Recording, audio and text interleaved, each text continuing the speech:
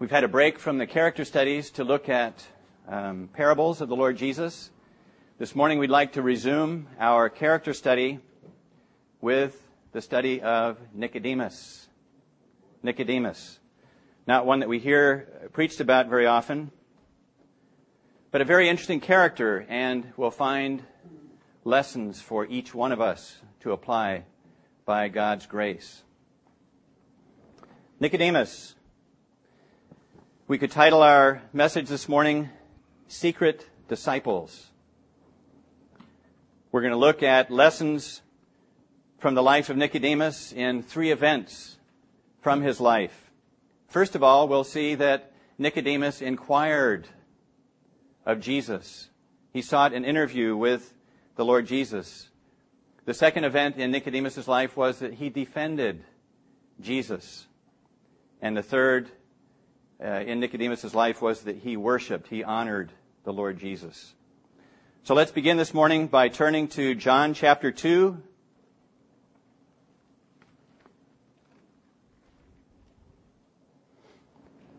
And look at Nicodemus' interview with the Lord.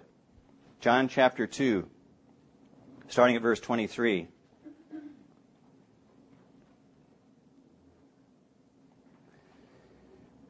Now, when he was in Jerusalem at the Passover, during the feast, many believed in his name when they saw the signs which he did. But Jesus did not commit himself to them because he knew all men and had no need that anyone should testify of man, for he knew what was in man. There was a man of the Pharisees named Nicodemus, a ruler of the Jews. This man came to Jesus by night.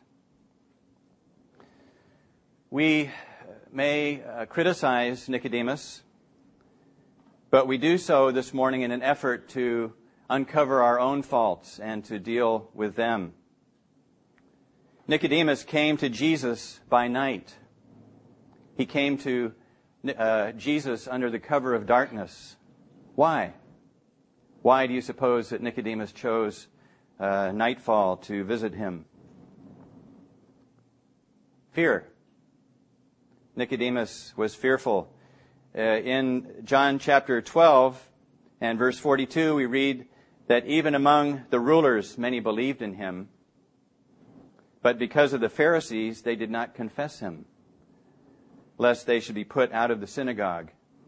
Synagogue was very important to the Jews. It was the center of their culture, center of family, center of their religious life. And it was a fearful thing to be threatened with expulsion from the synagogue. A second thing that may have motivated Nicodemus to come to Jesus by night was the love of praise. Not the praise of God, but the praise of men. John 12:43, the verse following, tells us that they loved the praise of men more than the love of God. The praise of God. That was a reason for not confessing the Lord Jesus. And perhaps Nicodemus was protective of the recognition that he was used to receiving as a Pharisee that he would have lost in an association with the Lord Jesus. Nicodemus was trying to protect his position as a Pharisee. Whatever criticisms we may level against Nicodemus, there is a large commendation. He came to Jesus. Many rejected Jesus without a hearing. Nicodemus was not one of those. If an unsaved person is afraid to seek the Lord by day, let him seek him by night. If an unsaved person doesn't feel comfortable asking questions in public about the Lord, let him ask questions about the Lord privately. Secret inquiry is profitable. Secret discipleship is not. And we shall see that in our study of Nicodemus. Jesus committed himself to Nicodemus. In verse 24 of chapter 2, we read that Jesus did not commit himself to these who sought him, these who believed on his name because they saw the miracles, because he knew all men. He would not reveal himself to curiosity seekers, to sensationalists. And yet he knew Nicodemus' heart. It's interesting, in some of your translations, chapter 3 starts, but there was a man of the Pharisees named Nicodemus. There's justification for that in the original. Chapter 3 doesn't necessarily belong where we've put it. And so we read that, verse 24, Jesus didn't commit himself to them. And then skipping to verse 1, but there was a man of the Pharisees named Nicodemus. So there's a continuity of thought there, that the Lord was going to entrust marvelous truths to this man Nicodemus. He saw Nicodemus' heart. He saw a genuineness, a sincerity, be it however weak, of the Lord Jesus. It said by the prophet Isaiah 42:3, a bruised reed he will not break, a smoking flax he will not quench. He would entrust precious truths to Nicodemus. So this is where we pick up in our story in verse 2, this interview. This man came to Jesus by night and said to him, Rabbi, we know that you're a teacher come from God, for no one can do these signs that you do unless God is with him. Peter wasn't the only one to put his foot in his mouth. Nicodemus was probably older than the Lord Jesus. He was a respected leader of the Jews. He was possibly regaled in his long, flowing robes that were characteristic of the Pharisees. He may have had a phylactery on his forehead, representing his love for the law of God. But he uses this phrase, we know, Rabbi, we know that you're a teacher come from God. Others have mentioned in looking at this verse that this was Nicodemus' way of saying, we approve of your teaching. We certify your ministry. You're doing good. In answer to that, the Lord Jesus confronts Nicodemus with 4 astounding truths. Starting in verse 3, Jesus answered and said to him, most assuredly, I say to you, unless one is born again, he cannot see the kingdom of God. Nicodemus said to him, how can a man be born when he is old? Can he enter a second time into his mother's womb and be born? Jesus answered, most assuredly, I say to you, unless one is born of water and the Spirit, he cannot enter the kingdom of God. That which is born of the flesh is flesh, and that which is born of the Spirit is spirit. Do not marvel that I said to you, you must be born again. The wind blows where it wishes, and you hear the sound of it, but cannot tell where it comes from and where it goes. So is everyone who is born of the Spirit.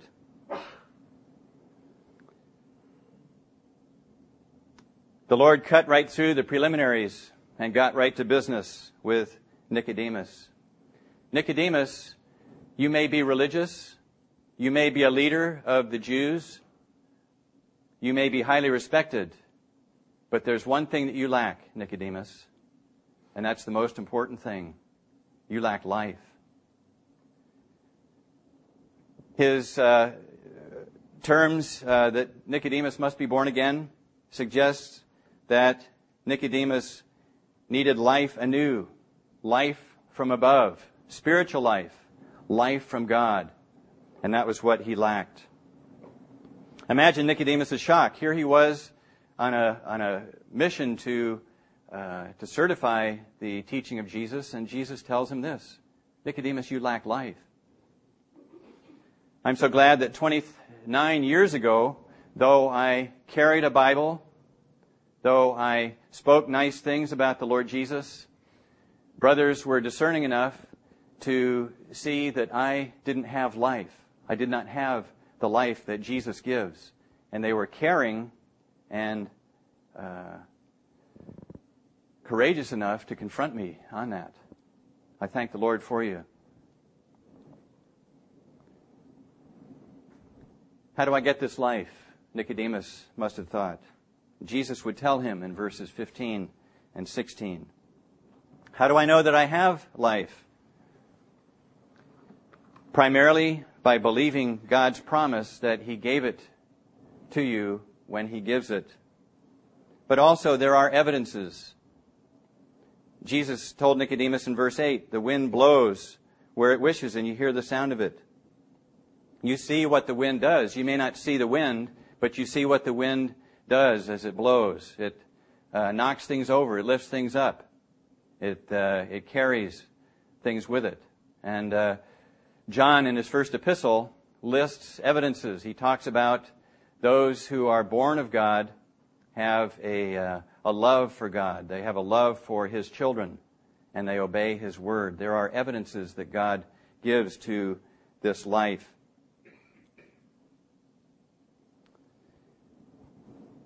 It's not only Nicodemus' need that Jesus tells him of, but He tells him of His deity, the deity of God's unique Son, beginning in verse 9. Nicodemus answered and said to Him, how can these things be? Jesus answered and said to him, are you the teacher of Israel and do not know these things? Most assuredly, I say to you, we speak what we know and testify what we have seen, and you do not receive our witness. If I have told you earthly things and you do not believe, how will you believe if I tell you heavenly things? No one has ascended to heaven but He who came down from heaven, that is, the Son of Man, who is in heaven.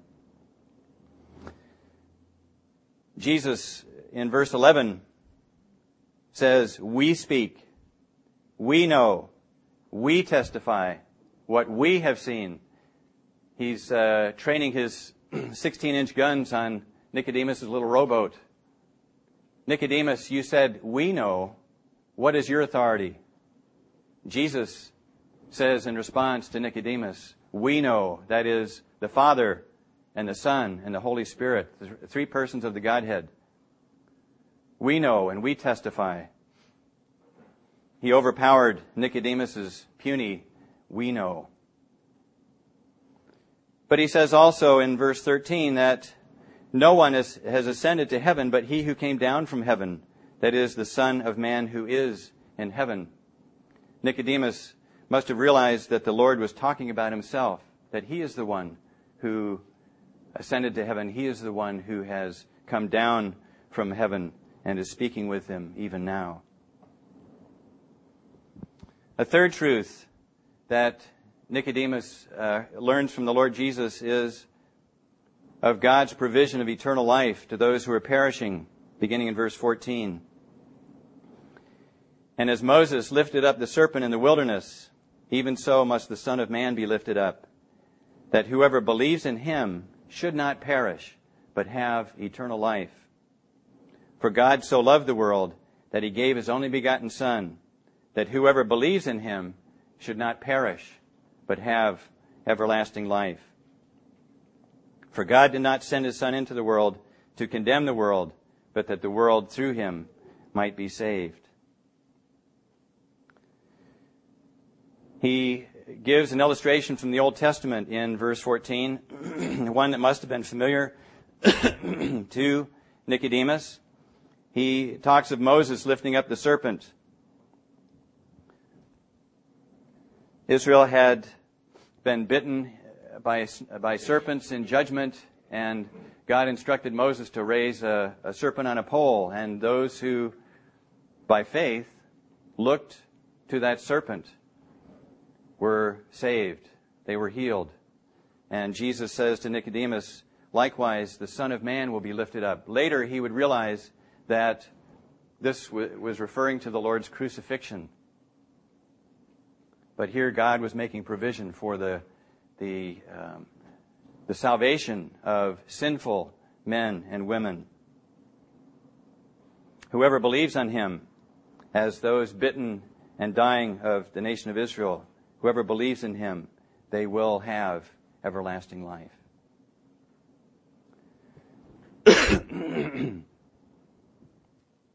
Important to any gospel presentation is a warning to rejectors.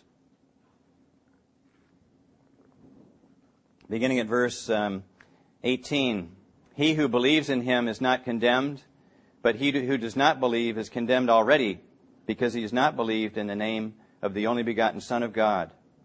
And this is the condemnation, that the light has come into the world, and men love darkness rather than light, because their deeds were evil. For everyone practicing evil hates the light and does not come to the light, lest his deeds should be exposed. But he who does the truth comes to the light, that his deeds may be clearly seen, that they have been done in God. The Lord Jesus seemed to be urging Nicodemus at this point, come to the light. Come into the light. Let God's light shine on your evil, on your sinfulness, on your need. Because if you don't, Nicodemus, you don't have to do anything to be condemned. You're condemned already. At any point during this interview, we would have fully understood if Nicodemus had fallen on his knees and worshiped the Lord Jesus, said, I have need, Lord, for this new birth. I have need for your spiritual life. I see that you are God's Son. You are the Son of Man. That through you, the Father is making provision for my sin. And that if I didn't choose you tonight, I would be condemned by my sinfulness. Nicodemus didn't. We don't read that of Nicodemus. Nicodemus returned to life as usual. He went back to the council, the Sanhedrin. Into the night, he returned. Troubled? Perhaps. Repentant? No. Jesus departed for Judea, we read in verse 22. What was it that Jesus saw in Nicodemus? What was it that he saw in this unlikely follower?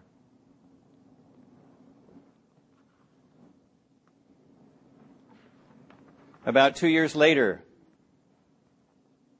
there was a Feast of the Tabernacle, and Jesus taught in the temple. Turn to chapter 7, John chapter 7.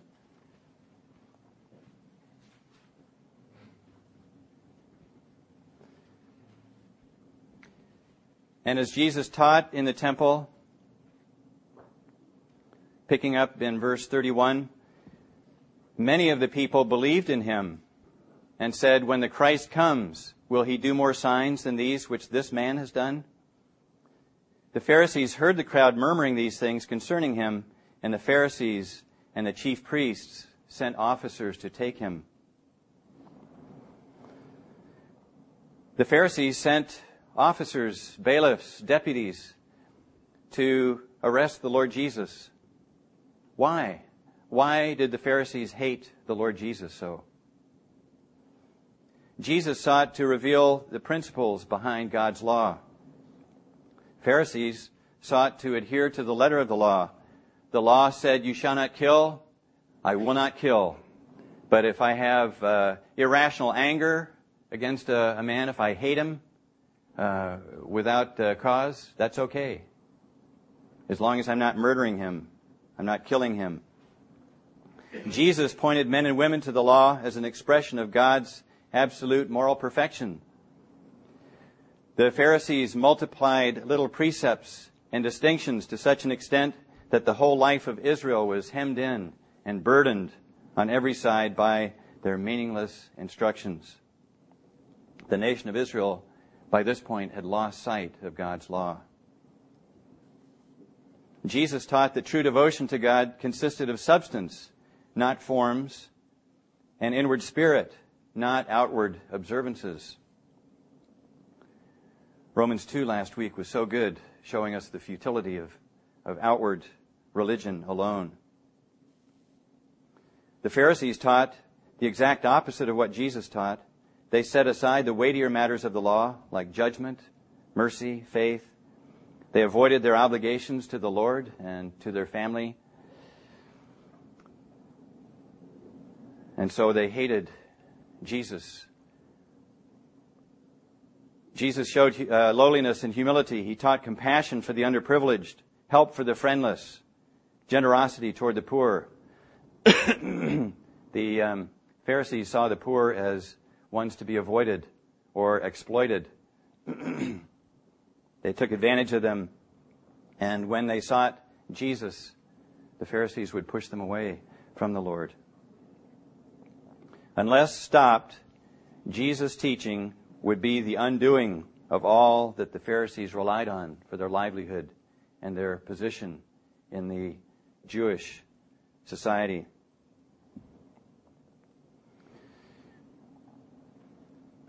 Reading down in the chapter at verse 45, these officers whom the Pharisees had sent, came to the chief priests and Pharisees, who said to them, "Why have you not brought him?" The officers answered, "No man ever spoke like this man." The officers returned without their prisoner, but they had a good excuse. No man ever spoke like this man. Jesus had an authority that the Pharisees did not. The Pharisees may say, this is what we believe, this is what I think, while Jesus was saying, "Thus says the Lord." He spoke with authority. Might Nicodemus have thought back a couple years to that late night interview that he had with the Lord and thought, that was true back then too. No one ever spoke like Jesus. Had Nicodemus thought that, he's not recorded as saying it. And he missed a good opportunity to say so, to set his colleagues right. The Pharisees condemned Nicodemus. Verse 47, then the Pharisees answered him, "Are you also deceived? Have any of the rulers or the Pharisees believed in him? But this crowd that does not know the law is accursed."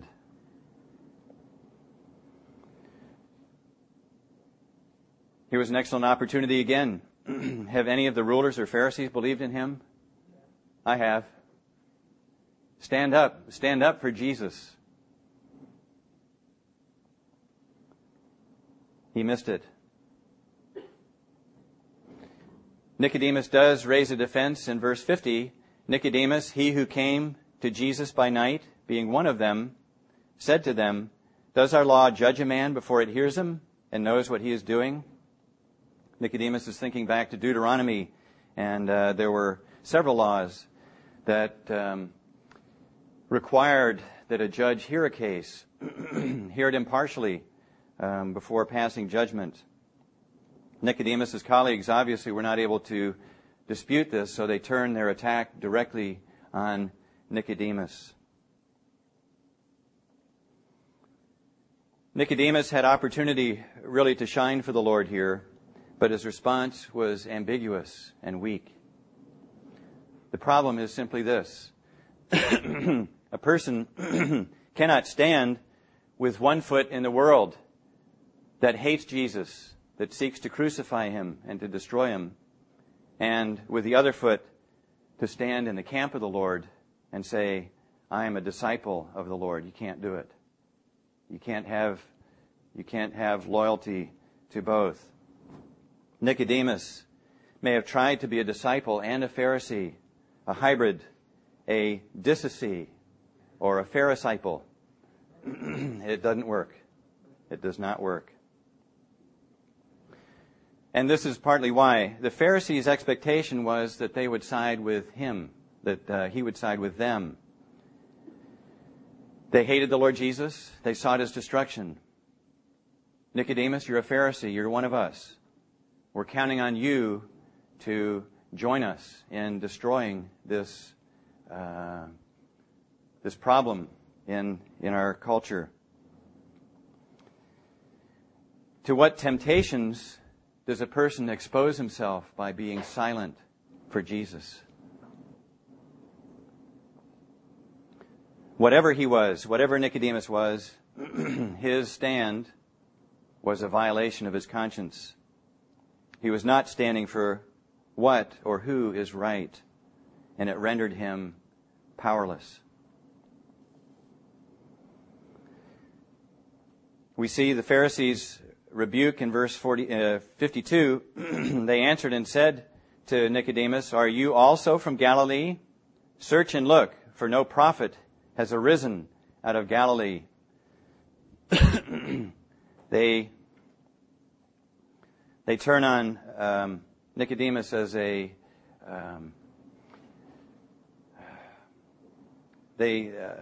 just try to discredit him by associating him with those of Galilee. Has a prophet ever arisen from Galilee?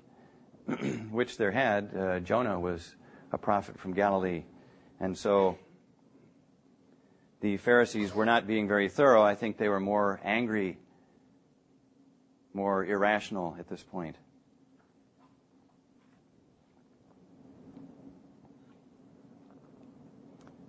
It afforded Nicodemus a little persecution for the sake of the Lord Jesus.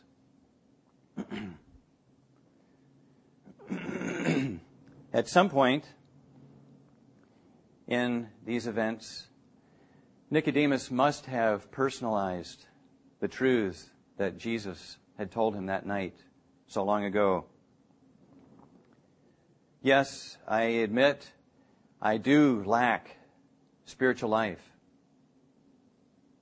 I don't have the victory, the strength, the vitality that would be given by the new birth. I realize now that the one who spoke to me then is none other than God himself in the flesh. He is God's Son. I realize that God's salvation of perishing sinners is through the lifting up of Jesus. It's through God's giving of His own Son in my place for my sin. And if I don't believe Him, if I don't put my faith in this Jesus, I'm condemned to hell forever. I believe that Nicodemus finally put his faith in Christ because we find in the third event of Nicodemus's life that he honored the Lord Jesus. Turn, please, to John chapter 19.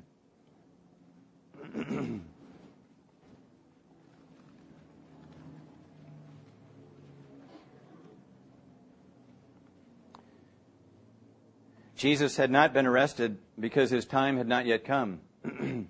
But when it was the Father's time for Him to be killed on the cross, and Jesus permitted Himself to be arrested, permitted Himself to be crucified, and He uttered that all-important cry, "Eli, Eli, lama sabachthani." That is, my God, why have you forsaken me? He triumphantly cried at the finish, "Finished, complete. The payment for sin is done." He rested His head back on the cross and yielded up His spirit. And so we find Him in verse 38, hanging from the cross, His body hanging on the cross, John 19:38. After this, Joseph of Arimathea, being a disciple of Jesus, but secretly, for fear of the Jews, asked Pilate that he might take away the body of Jesus. And Pilate gave him permission, so he came and took the body of Jesus. And Nicodemus, who at first came to Jesus by night, also came, bringing a mixture of myrrh and aloes, about 100 pounds. Then they took the body of Jesus and bound it in strips of linen with the spices, as the custom of the Jews is to bury. Now in the place where He was crucified, there was a garden, and in the garden a new tomb, in which no one had yet been laid. So there they laid Jesus, because of the Jews' preparation day, for the tomb was nearby. Nicodemus is introduced to us yet a third time as the one who came to Jesus by night. He's the only Nicodemus in the Bible.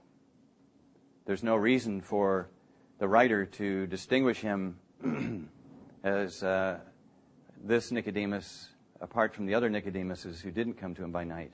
And I believe that the author is stressing the timidity, the fearfulness of Nicodemus. We're also introduced to Joseph of Arimathea. What can we learn about him?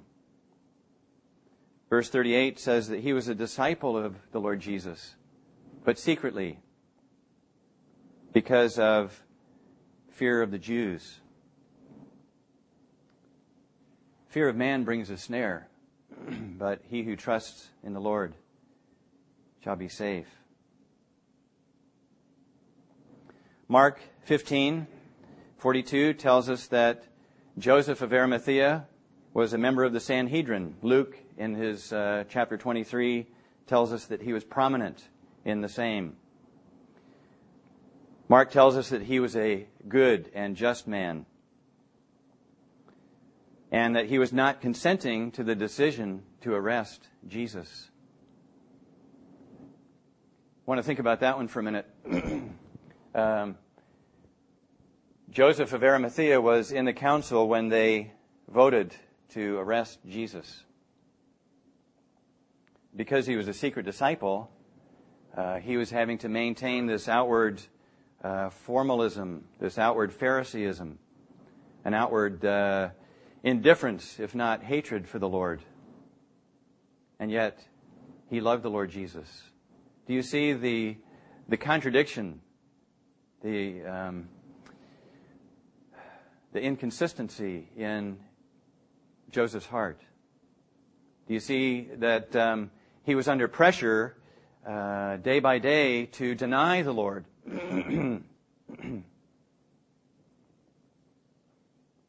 That was what was expected of him, when in fact he loved the Lord. Secret discipleship is not good. Mark 15 tells us that he waited for the kingdom of God. Excuse me. Matthew, in chapter 27, adds that Joseph was a rich man. That's going to figure prominently.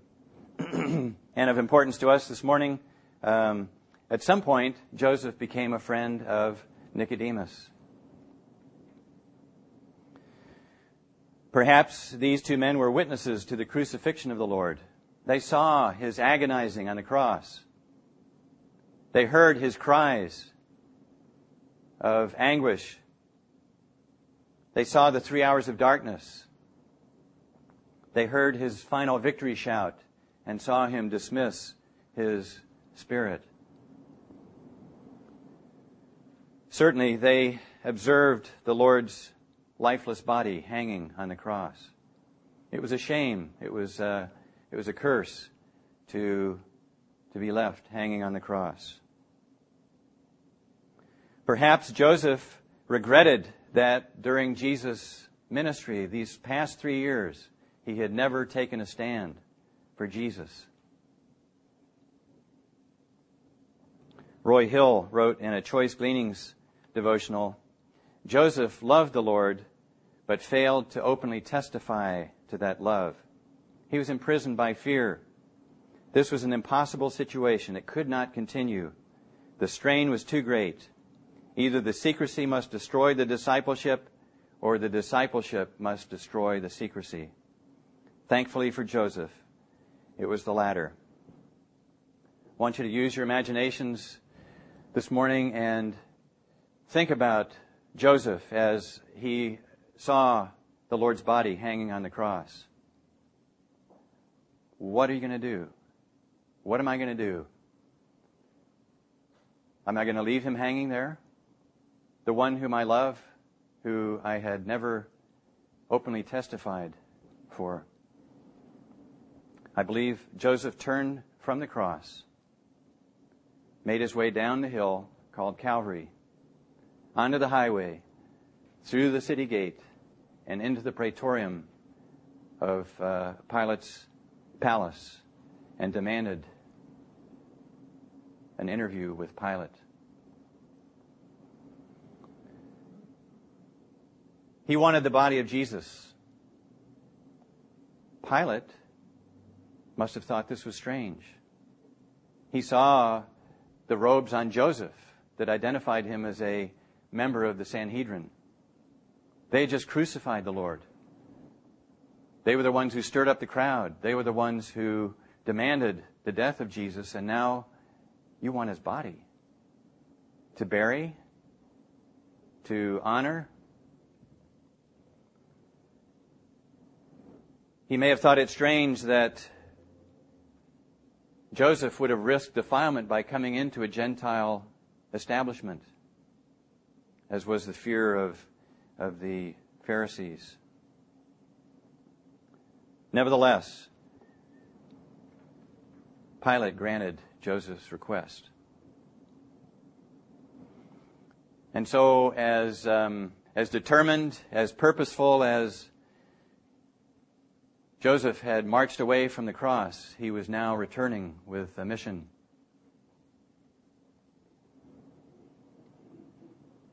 Perhaps Nicodemus joined Joseph at this point at the foot of the cross. What had so emboldened these secret disciples that they risked their personal safety for the body of the Lord Jesus? Both were marked men. One had entered the praetorium. The other was staring adoringly at the body of the Lord Jesus on the cross. Nicodemus would not be welcome in the circle of the Pharisees. Joseph of Arimathea was finished as a member of the council.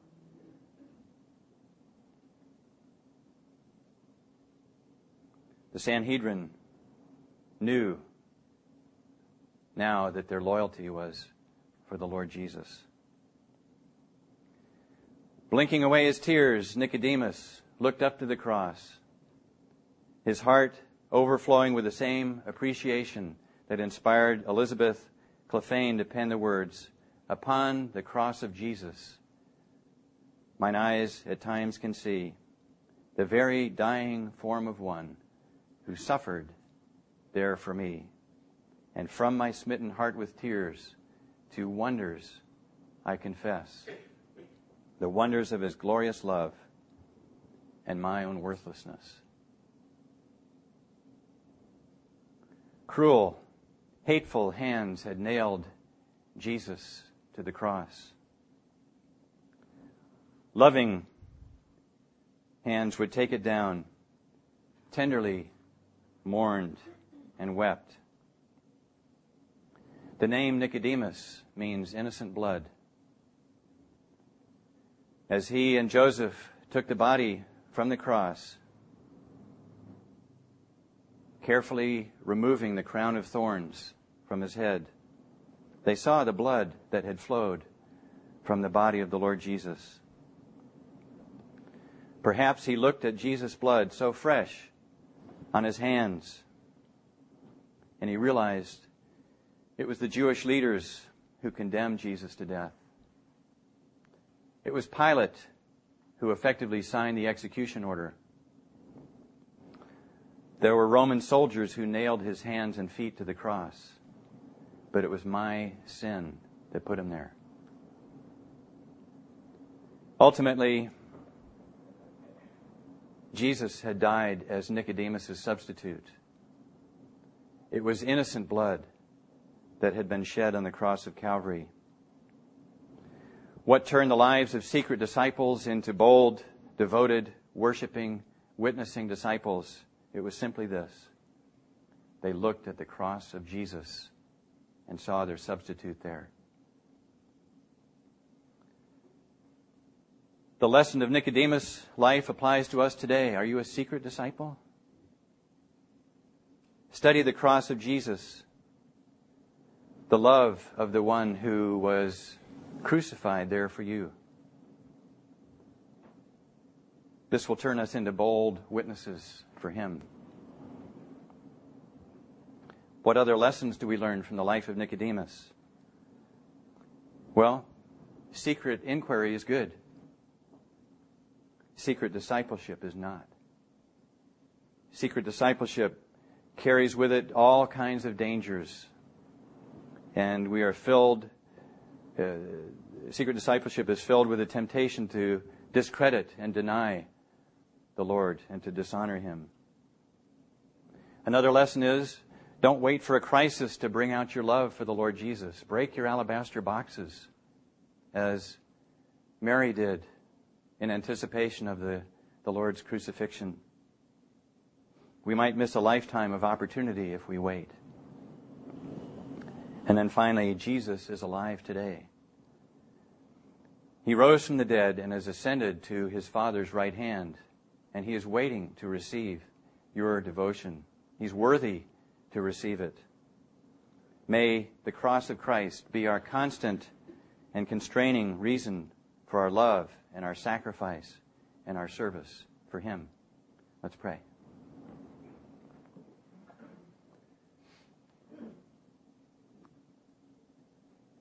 Thank you, Lord, for the example of Nicodemus and the fact that he was a secret disciple, but one who was emboldened by your love shown at the cross of Calvary. We think of other secret disciples, perhaps today, Lord, and our need for really a fresh look at the cross of Calvary. Seeing your love for us there poured out, that we might know you, that we might enjoy heaven for all eternity. What a cost.